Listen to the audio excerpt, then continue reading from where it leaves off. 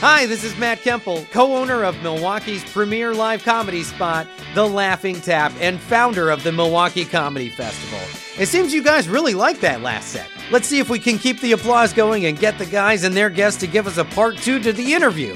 I think they're coming out. Here they are! Show them your love, people! It's Season 6 of the Bait and Switch Podcast!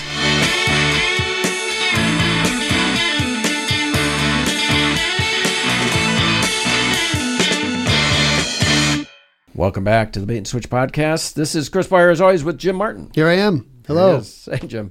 How's it going? How's No, it going? we're sorry. I just edited our last episode. I will not ask you how you're doing. I'm just going to assume everything's cool unless you tell me it's not. All right, so thank you. I strike the question. Thank you for listening. Well, it is Season 6. Season 6. Crazy, Season isn't it? 6, Episode 1. Yeah. Yeah. And as always, we bring back the first guest of every season. Right. Dave Ball. Welcome, Dave. Welcome, Dave. Well, thank Good you. to see you. Thanks for coming in again. Nice to be seen. Yes. Thank you. And then we always pair Dave with somebody else from past seasons. And we're bringing from the way back. Way back. We're bringing Richard Wilson, our Season 2 announcer, our Season 1 guest. Welcome, Richard. Thank you. Good to see you, Should Richard. I do a hello, Milwaukee? Sure. Yeah. Do it. with the velvet voice here. Yeah, that's right. Yeah. Good to see you. Thanks for coming back in. Glad to be here. I did give Richard a little bit of a heads up of what we might be talking about, but not Jim and Dave. No, we're in the dark. Season 6. I'm clueless. It's time to get canceled. It's time for us. It's time for us to go down in flames Oh, here. boy. Oh, boy. Yeah, all right. Now, All right, well, this here we doesn't go. have to air. No, we'll destroy the tape. I have Richard Wilson here, and Richard is a Facebook friend of mine. People have got different topics they're interested in. And Richard, I see, talking a lot about issues of the day involving race. Richard is African-American, right? And so there's a lot of things that he talks about in his Facebook page that are, topics of the day, whether it be George Floyd issues or critical race theory or anything like that comes up involving that. He discusses it on his Facebook page. Is that true, Richard? That is indeed true. Yeah, so you got some opinions. So I thought, let's see if we can get some agreement here. Let's see if we can solve the problems. Solve problems. I don't know about that. Solve the world problems. I'm going to try and say some things that are just very general and see if we can suss this out among the four of us, see if we can come to some agreement about some of these things.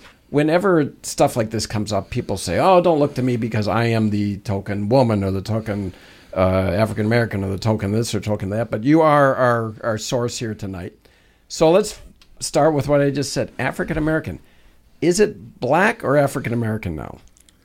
Well, before we begin, I'll just say, if you're looking for controversy, I'm definitely your guy. All right. We aren't here to come from you. Us, we want to keep our jobs. I've always been more comfortable with black, but you use them interchangeably for the most part. Of course, we have actual African immigrants, and they would probably go one way as opposed to another. And basically what I'm getting at is black folk aren't, or we are a homogenous group. It's like any other group. But you've got some older black conservatives that maybe they came up in the 60s with the Panthers and things like that, and I would imagine most of them would probably say black. Yeah. I've heard some people say, like, they don't care for African American because their ancestors are not from Africa. Mm-hmm. Right? They're actually not African American. Well, they probably are, though. You're saying by way of the Caribbean, maybe? Right. Okay. Something like that, yeah. Mm-hmm. Mm-hmm. Right. And conversely, I have a white friend from South Africa who could be labeled an African American. I wasn't sure if that would be offensive to the other communities then. Or Egyptians are African Americans. People of Arabic descent, right, in North Africa could be considered African Americans, right? In the strictest sense. And that's where it gets tricky, and I think that's why I've always been a fan of just saying black. If we're going to say Caucasians are white, then it makes sense that I'm black. Right. Sure. Different terms, which I can't bring up now, have become archaic, right? There was a time when there was a different term for black people. They've gone through this evolution of different terms. Do you see... And a lot of it has to do with academia. There's a subset of black people that are opposed to, those hoity-toity East Coast elites and their ideas, Right. Right. And I think this all started, if I'm not mistaken, with Jesse Jackson way back when he coined the term African American, if I'm not mistaken. But those other terms, like, for example, the term in the NAACP, that term has become archaic. They don't use it anymore. Do you foresee a day where the term black will become archaic, where it'll become that people shouldn't use it anymore? Is it going that direction? Well, I don't think we'll get there because, again, so many people have so many varied opinions on it. And it's going to be hard to get a consensus on that. And, it'd be hard to figure out what word would then replace, if we even need to have one, I guess. And what would that word be? Yeah. Well, it's the future, Dave. Yeah. We don't know. But our task tonight is to solve this problem. That's a good point. Yeah, right. If we're going to solve this problem, we got to come up with that word, I guess. Yeah.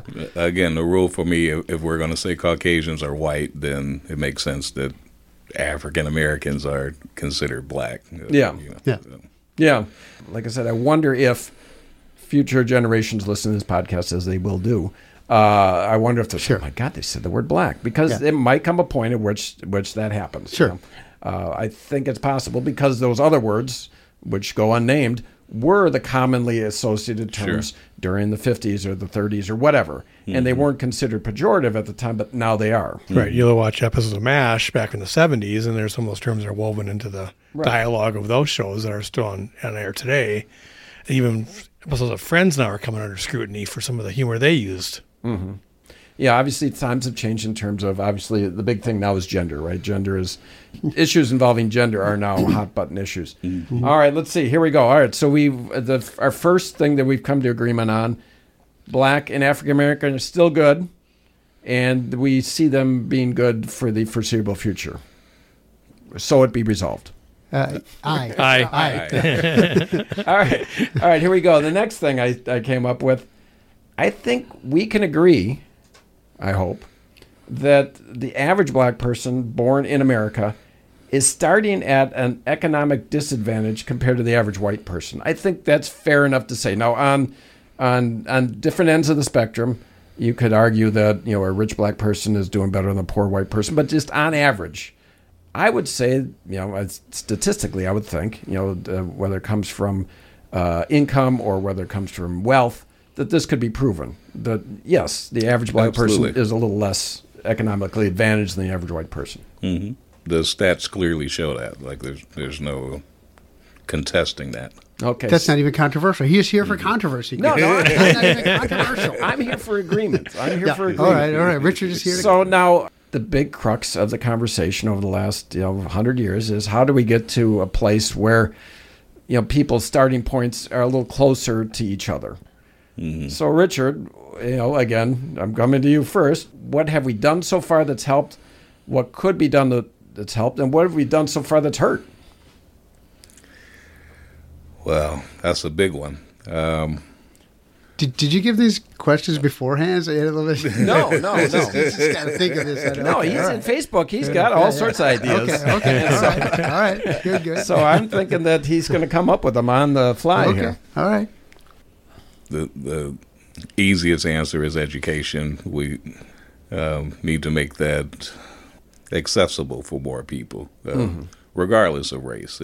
Rising tide lifts all boats. Right. So, and I think the past 20, 30 years, the quality of U.S. education seems to be going down. We're in the age of information, so you would think it would be going the other way, but so much misinformation that people get, and we're not actually enlightening ourselves, it doesn't appear. And we're finding, too, there's not a relationship between money and education, the outcomes. We're throwing a lot of money at education. We're not seeing in proportion, the outcomes from that either. I think that could be argued, and I think that the way that the money is allocated is just as important as how much money is allocated, right? Sure. I'll go to Jim. We'll get him in trouble here. Yes, all right, good. Jim? My turn.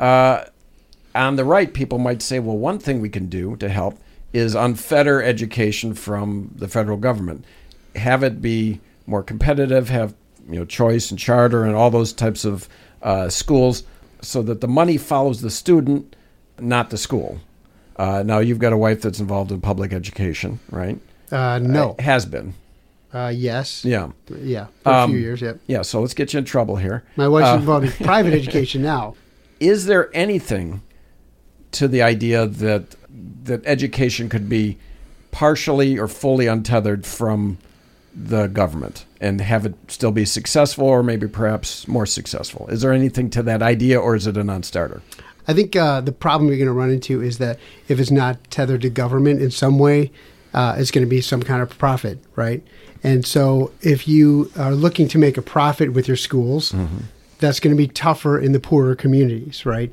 So I think I would think, and again, I don't know, I've never had this question, I've never even thought about this, but just off the top of my head, it seems like whenever you pour money into something like that for profit, it seems like the poorer communities suffer more because they can't afford the stuff that the richer communities could afford. So there would have to be something done towards that. So, which means what? Subsidization or something? Subsidize these, and I'm not sure if that's where you're going with this. People, companies or something would have these for-profit schools. I mean, I'm not sure exactly what that would entail. Privatization. I mean, what is that? What would the whole system look like at that point? What if, Richard? What if? So you're not going to answer my question. Well, I'm trying to. What would it look like? It would look like choice. Choice schools is what it would look like. Richard, let's say there was a certain amount of money allocated to every student throughout the United States. Let's just pick a round number, 10,000 per year, whatever it is, and everybody had that same amount of money, and they were allowed to invest it in any type of schooling that they would prefer. Is that something that could be plausible, be workable, or again, does it have to be tethered to the government? Does the school have to be tethered to a government in your mind? Again, I'm not well prepared for this answer necessarily, but I've been sort of on the side that's against charter schools and those sort of things. That's why I brought it up. I saw the posts. I'm teasing about it. You don't want your kid to end up in Kanye's Donda Academy or whatever, or one of the Trump schools that failed.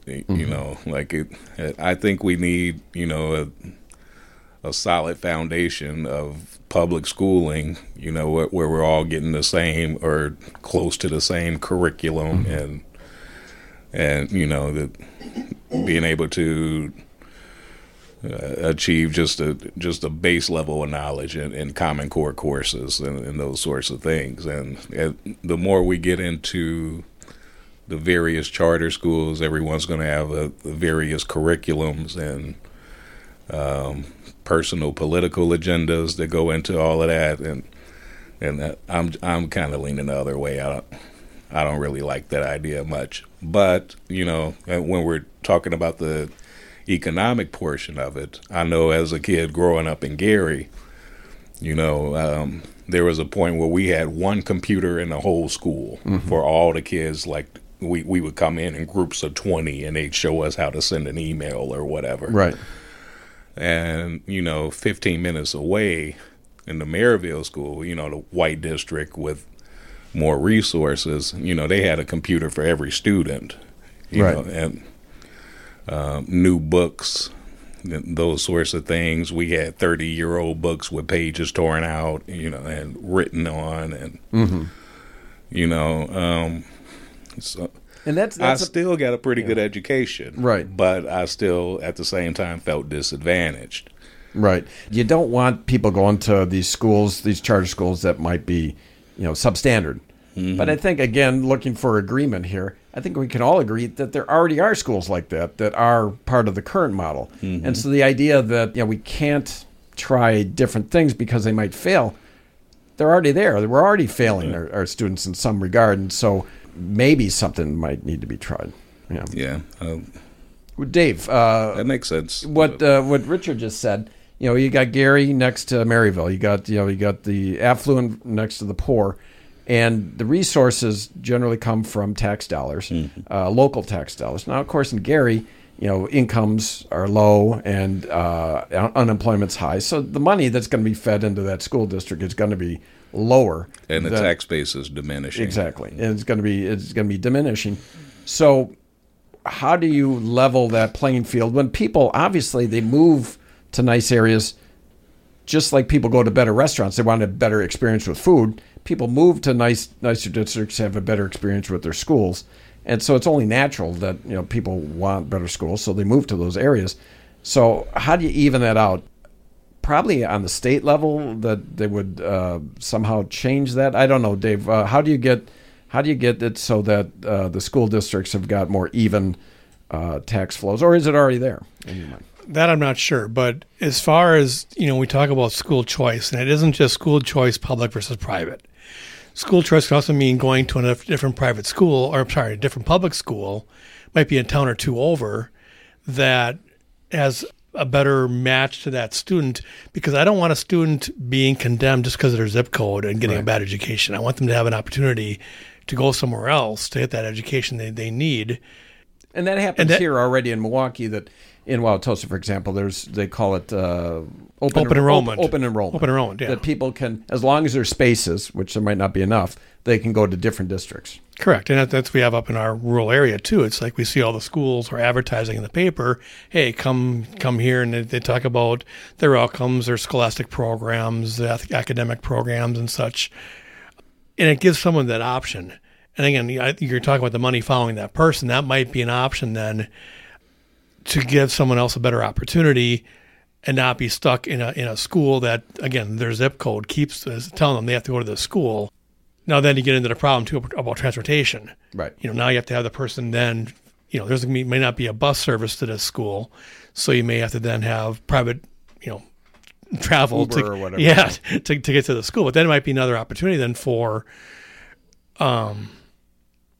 jobs? For jobs, I would say capitalism. I was trying to think of a word for it, but basically capitalism, where someone can run a 15-person van through that area, picking up the kids, taking them to that school. And another hot button topic in education is CRT. CRT, also it escapes me. What does that stand for, Richard? Critical race theory. Critical race theory. Now, me, Jim, and Dave are a little bit older than yourself, and we remember a time back when the TV show Roots came on, right?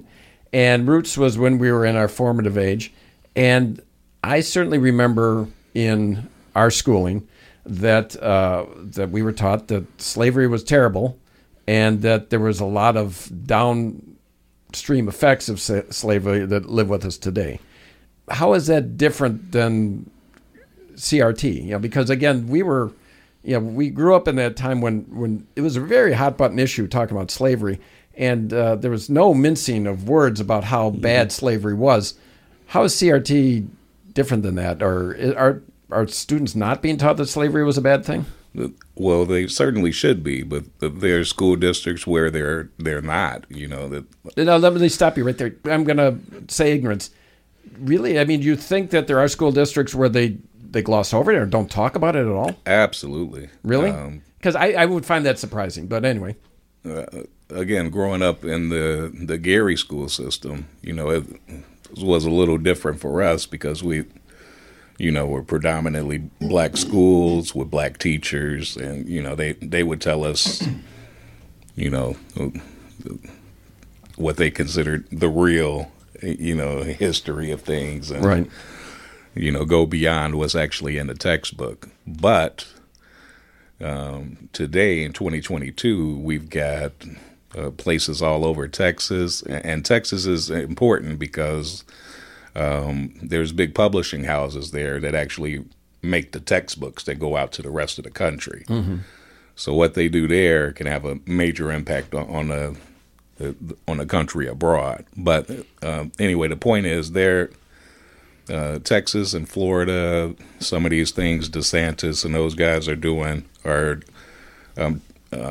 trying to make it so teachers can't even bring up particular topics. And I would imagine slavery is kind of high on the list. Like there's certain buzzwords you can't even say in a classroom, or you risk losing your job, or whatever they're doing. Like, again, it's different jurisdictions trying out different things, but there's certainly places where the the things that I learned growing up, pox blankets for the Indians and things like that. That's not CRT since it's American Indian, but you get the idea. Like they don't want students learning a lot of the real history, like the bombing of Black Wall Street, and there's people that are 30 years old and they're just finding out these things happened a century later. And the thing with CRT is it means so many different things. It's become a straw man, boogeyman argument. It's just, we're going to use this term, and they certainly use it to scare people. They're teaching white students that they're not good enough and they're evil and they're this and that. The people who are against it, they make those types of arguments, and they try and say that that agenda is being pushed on kids younger and younger and younger. And of course, they never offer any evidence of that. It's just, a blanket accusation. Again, with the blankets. Mm-hmm. This is a big talking point for him. Blankets. Jim, obviously it's an important topic. It's America's original sin. And Richard is kind of talking like it's almost like Holocaust denial, where they're they're almost denying that this happened. Again, that's not my experience from 40 years ago.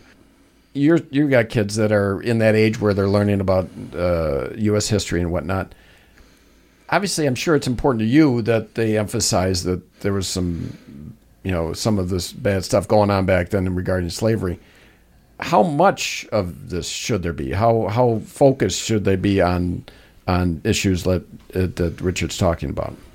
Richard's talking about? Yeah, I mean, it should be highly focused on the issues Richard's talking about.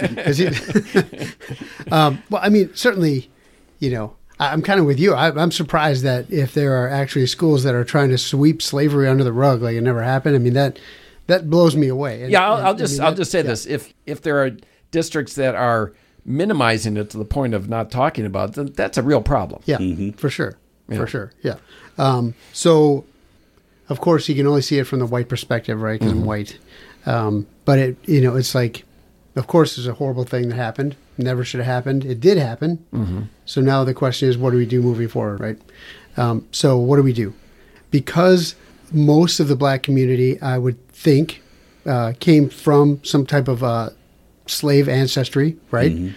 It kind of means they've started off at a disadvantage from way back when, right? So how do we even that playing field? And I think that's the question.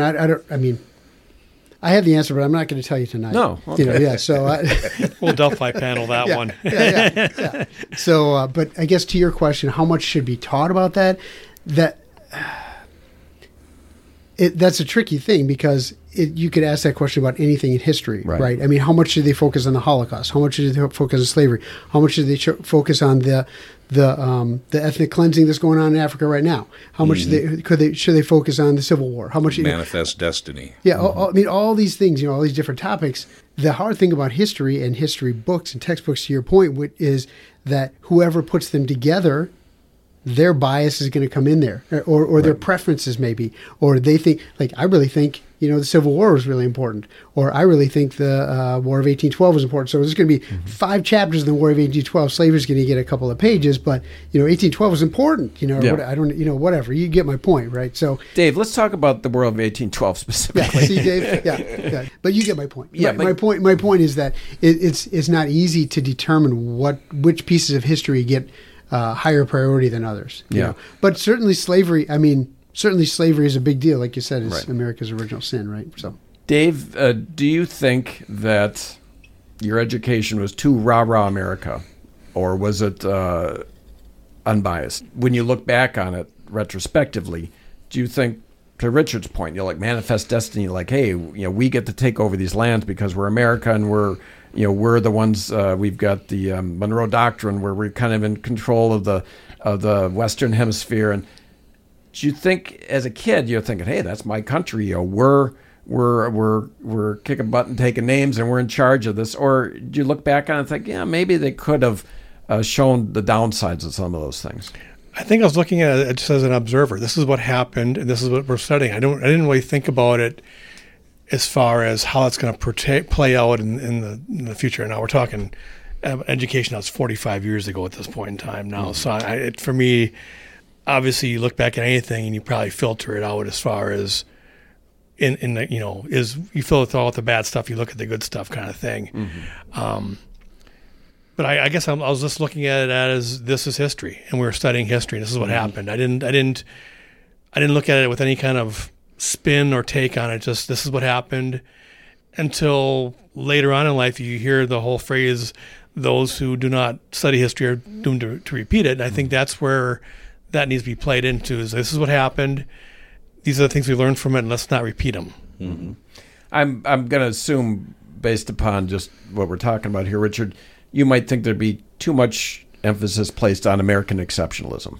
We're the good guys, essentially, sure. And that what we do, in the end, has the most benefit for mankind. It's justified, no matter the horrors that it entails. Right, and I think the end's justify the means. You can't watch the first 30 minutes of Saving Private Ryan and not realize what they did, right. And they sacrificed to eradicate an evil, though, either in Europe too. Yeah. So you mentioned the movie Roots earlier, and of course that's the Alex Haley book was fabulous. I mean, the book. Everyone says books are better than movies, but the book was tremendous. And of course, the miniseries is one of the most celebrated miniseries in television history. Right. So we watched that in school, and more than once.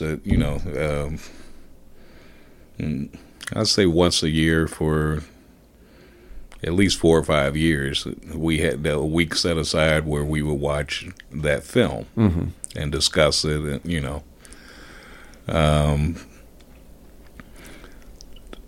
So again, these days that would be considered CRT. It would fall into that bag. It's like a junk drawer that you can just toss in anything and call it CRT if it's related to black people. And that's my issue with it, with the controversy is, okay, so I'll use an example again with the American Indians. When we were second or third grade, whatever, we just learned just the basic, the Indians brought maize and the settlers brought meat or whatever, and then we had this big feast, and everybody grew to live side by side, and everyone was happy. But then, hold on, yeah, right. Hold on, you got to tell me something different. Well, then we get to maybe 8th or 9th grade, and we start learning about that manifest destiny term and the Trail of Tears and the actual slaughter of the natives. And again, that's history that we need to know. It can't just be whitewashed away or swept under the rug, however we're going to term it. And it should be age appropriate. Like I said, 2nd or 3rd grade, whatever, it's fine to learn the nice Thanksgiving story, but by the time you're 13, 14, 15, you should start grappling with some of these other ideas. And it doesn't have to be done in a way that it necessitates white guilt. Right, pitting one group against another. It can still be done in historical perspective without making it a this versus that. Right. Like, nobody alive today owned slaves. We should start from that starting point, that I'm not saying this is your fault. These are just the things that happen. And a lot of things that happened 200 years ago, that's only 3 generations or whatever. If people live to be 70 or, that's 3 generations to get back 200 years. I'm pretty sure my maternal grandmother was born on a plantation. I know for sure my great-grandparents were.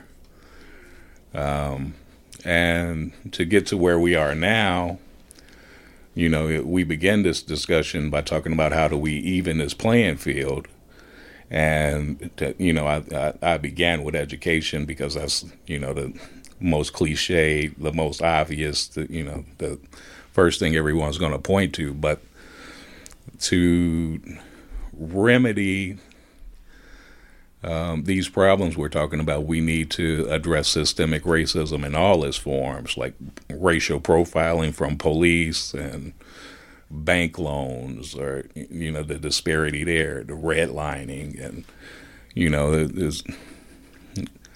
we need to be a more equal society in a dozen different ways before we can achieve equality. Do you think that, I hinted at it earlier, do you think that some of the remedies have unintended consequences that have caused backwards movement in the black community? Namely, the first thing people point to is the dissolution of the black family because of transfer payments. The incentivizing of the breakup of the family. Records show that black families were more intact than white families prior to the development of transfer payments. And this incentivizing of the breaking up of the family, something that I'm sure some people foresaw, but a lot of people didn't. Sometimes the unintended consequences of action at a societal federal level might be worse than what preceded it.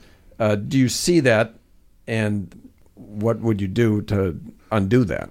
Well, I've certainly seen that argument made a lot, and I'm not sure if I'm certain I don't wholeheartedly agree with it. Mm-hmm. That if welfare programs, those sort of things, did lead to the destabilization of the black family, that's the argument.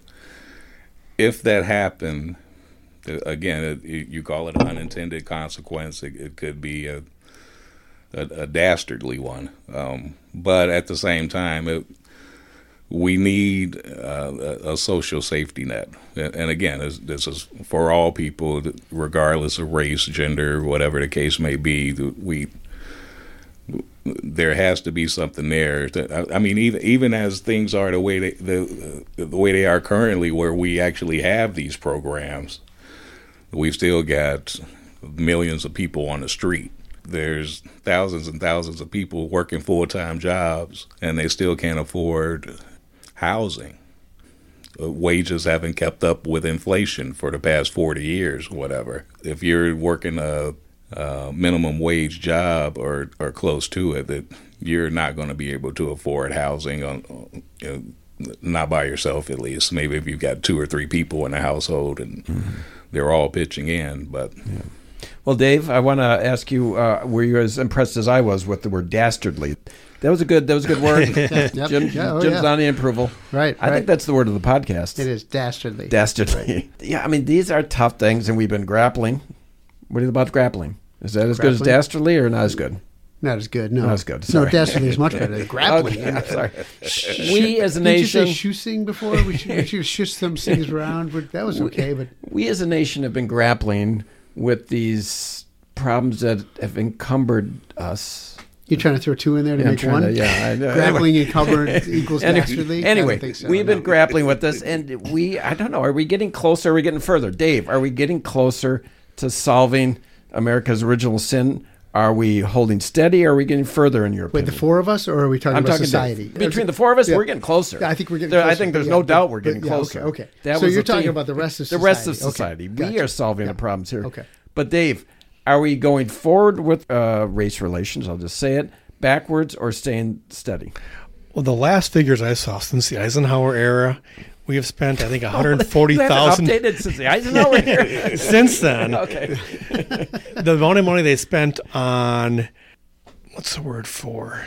Battleships. I use the general term transfer payments. Poverty. We'll say poverty programs. Yeah. Sure. So since the Eisenhower era, the money that's been spent on poverty programs would equate to giving every man, woman, and child in America like $140,000. Yet we still have people in poverty. So as clinicians, do you look at the bleeding wound? Do you look at what caused the bleeding wound and try and go after the source or the pain? Let's say we'll go for pain. Pain or the problem? The pain, yeah. Let's say you have dull lower quadrant pain, do you just cover up the pain, or do you figure out what the problem of the pain is, take care of the problem, and therefore the pain goes away? Jim, Dave has wandered too far away from the topic.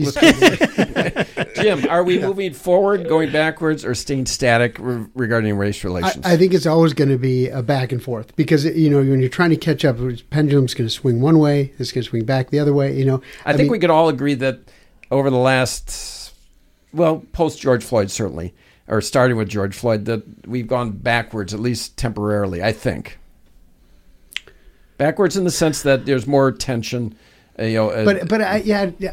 mean, maybe more tension, but is that backwards? Because because that might need what more you tension. need. Yeah. What you might need to get to that forward place. There needs to be maybe more tension so people pay more attention. The pendulum swinging. Yeah. Right, exactly. It's like a marriage. You can't avoid the topic. You have to address it. Right. Yeah, but the numbers bear it out. Like, we know that just the numbers for these hate groups have gone up exponentially. I'm gonna push back a little bit on that. Hate is such an ill-defined term. Hate group is such an ill-defined term. Well, I'm thinking Nazis. I'm pretty sure we can agree those are hate groups. Yeah, but what people define as a Nazi, tomato, might be too flippant. I don't think you want to go on that. Yeah, I know. I'm joking, but what I'm saying is the numbers. I don't think you can put a number on hate groups or put a number on hateful tweets or put a number on hatefulness because the definition of hate will never be agreed upon.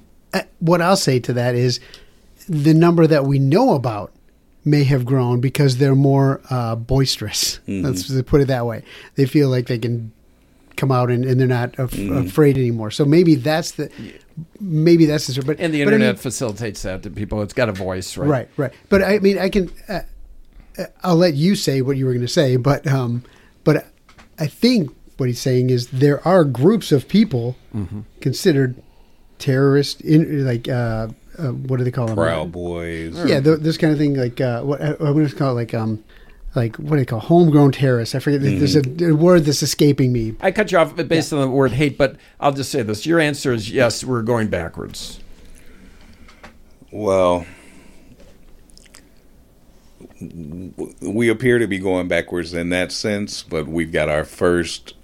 We've recently had our first black president. We currently have our first black and Asian vice president, and our first black Supreme Court justice and female. Right. And female. So yeah. Mm-hmm. Yeah. My apologies to Clarence Thomas. Yes, and Thurgood Marshall. He was amazing. Yeah. And it is sad that he was replaced by the other guy, in my opinion. Mm-hmm. There are areas we're making strides, but the numbers that you can... Back to the numbers. You can actually quantify, that Proud Boys had 50,000 members in 2006, and now they've grown to... 150,000. On the same vein, though, Antifa wasn't around until recent, though, either. I was just going to say, which is what Dave just said, which is some people might equate, say, the Proud Boys as a hate group, and some people might equate Antifa as a hate group, right? Mm-hmm. And people on one side might say, no, Antifa is anti-fascist. They're good people, right? Mm-hmm. And so there's always going to be a definitional argument. And so I bristle against the idea. Bristle? Anybody? Bristle, is that a good word? Okay. I do bristle against the idea that there's numbers, that you can quantify these things. I don't think you can quantify, and that's my opinion. I know that you've brought that up a couple times, but I do think that the internet and the amplification everybody's got with their own microphones, as we have here today, puts these opinions out there. And so you could justifiably say, okay, there seems to be more voices that I disagree with that I deem as hateful. I could see that. So. Oh, like Twitter, too. Twitter is like 3% of the users in the country. Mm-hmm. But yet the people that are using Twitter the most often tend to be on the very polarized ends of both things. So you're seeing a lot of this stuff out there that may not represent the actual median and mean of the country. Right. So you're getting a lot of yelling back and forth. And to some people saying that represents everybody in that group, but it doesn't represent everybody in that group. It represents a small portion of those people that are in the extremes. Last question here. We got to get Dave home eventually. Got to get Richard home eventually. I'll go back to Richard. Are you hopeful for the future? I am, And I don't know that there's a reason I should be, but you always have to remain hopeful. If you lose hope, then you've already lost the war. It's like that old quote about confidence. If you have no confidence, you're twice defeated in a race of life. Mm-hmm. With confidence, you've won even before you started. Yeah. And that's a Marcus Garvey, another controversial figure, but that's probably the best thing he's ever said. But yeah, hope goes right along with that. If you're not hopeful that you can make a change, then you're probably not going to, because you can't even fathom a scenario where these solutions and outcomes can arise. Jim, what is a sign of hope in this country regarding racial relations that you think you've seen in the last year or two or three? I think just talking more about these issues in general. I mean, even though there are some very strong opinions one way or another, I think they're going to be there whether we talk about them or not. If we don't talk about them, nothing's going to happen. So I think that the fact that there's been more dialogue about these types of things, of course, there's going to be this back and forth. It's a very sensitive topic to a lot of people. But I think that's probably the biggest thing. And like Richard said, I mean, the fact that there's a lot of, more black people are being, visible in prominent roles in community. I mean, I think that's also a big deal. But I didn't want to steal his answer. So. No. Dave, where do you see as far as? I reiterate what Jim said, too. It's like dialogue, and it's got to be meaningful dialogue. Then for me, coming from a very rural area, growing up in a town of 3,000, living in a village of 500, I can pretty much guarantee with Richard growing up in Gary, Indiana, we had different backgrounds. Experiences, yeah. Experiences. For us to learn from each other, we have to talk to each other about those kind of things. So your positive experience is this right here. And there's got to be a level of respect, because if you don't respect something or someone, you're listening with no ears or half a ear. So it's got to be dialogue. It's got to be meaningful dialogue. It's got to be allowing the person to say what they say, because how they feel is how they feel, and try and find where the common ground is. And when there isn't common ground, figure out what is the wedge issue. What are the wedge aspects that are causing that lack of common ground, and how can that be fixed? I'll say, before I toss it to Richard, I'll try and come up with something a little bit more concrete. I do think that interracial marriages, are on the rise, and that intermixing on the family level is one sign of progress. A lot of racial groups in this country traditionally have mixed on the marriage level, but not African Americans and whites mixing on the marriage level to the extent that we saw in other populations. But you're starting to see that more. And as we come to the same dinner table more often, that might facilitate improvements. So, Richard, what, besides Barack Obama and Kamala, which one is it? Kamala. What are some of the green shoots for you in race relations that you see? I think you stole my answer. I was going to point to I want to say the dwindling numbers of strictly white households, I guess, is. I can't think of a better way to word it right now, but just we have more mixed couples and things like that. I'm a mixed child, I'm not just black. My mom's white, so I think around the time I was conceived, it was that type of marriage was still illegal in many states. We just had Congress pass a bill a couple weeks ago to ensure that people like me can exist. I think I speak for Richard. I know you're a single man, right? I know you're open to pretty women of all. That's right. Of all races. Yeah. No discrimination here. What a saint! What a saint! Yeah, this guy. I mean, he really. Well, anyway, are we gonna publish this? Are you nervous, Jim? Dave, are you nervous? It's a great deviation from every single podcast you did to this point. Yeah, that's true. I think it's been a good discussion. I do too. All right. I mean, this is more podcast material. that you expect to see a lot of times. Dave has just dissed our last 5 years. Dave just said basically, finally you've turned into a podcast after 5 years. He dismantled all we've done. This is nothing like anything you've done before. This is way more like a podcast. It's actually good. Send all angry emails to Christopher Beyer. Well, anyway, I'd like to thank Richard for stopping by. I'd like to thank Dave for stopping by. Thanks, fellas. Yeah, appreciate it. So thank you. We'll do it again. All right. Great. All right. What a way to open the season. Join us next time on the Bait and Switch podcast when we talk with comedian Rob Brackenridge. You've made it to the end of another Bait and Switch podcast. Spread the word.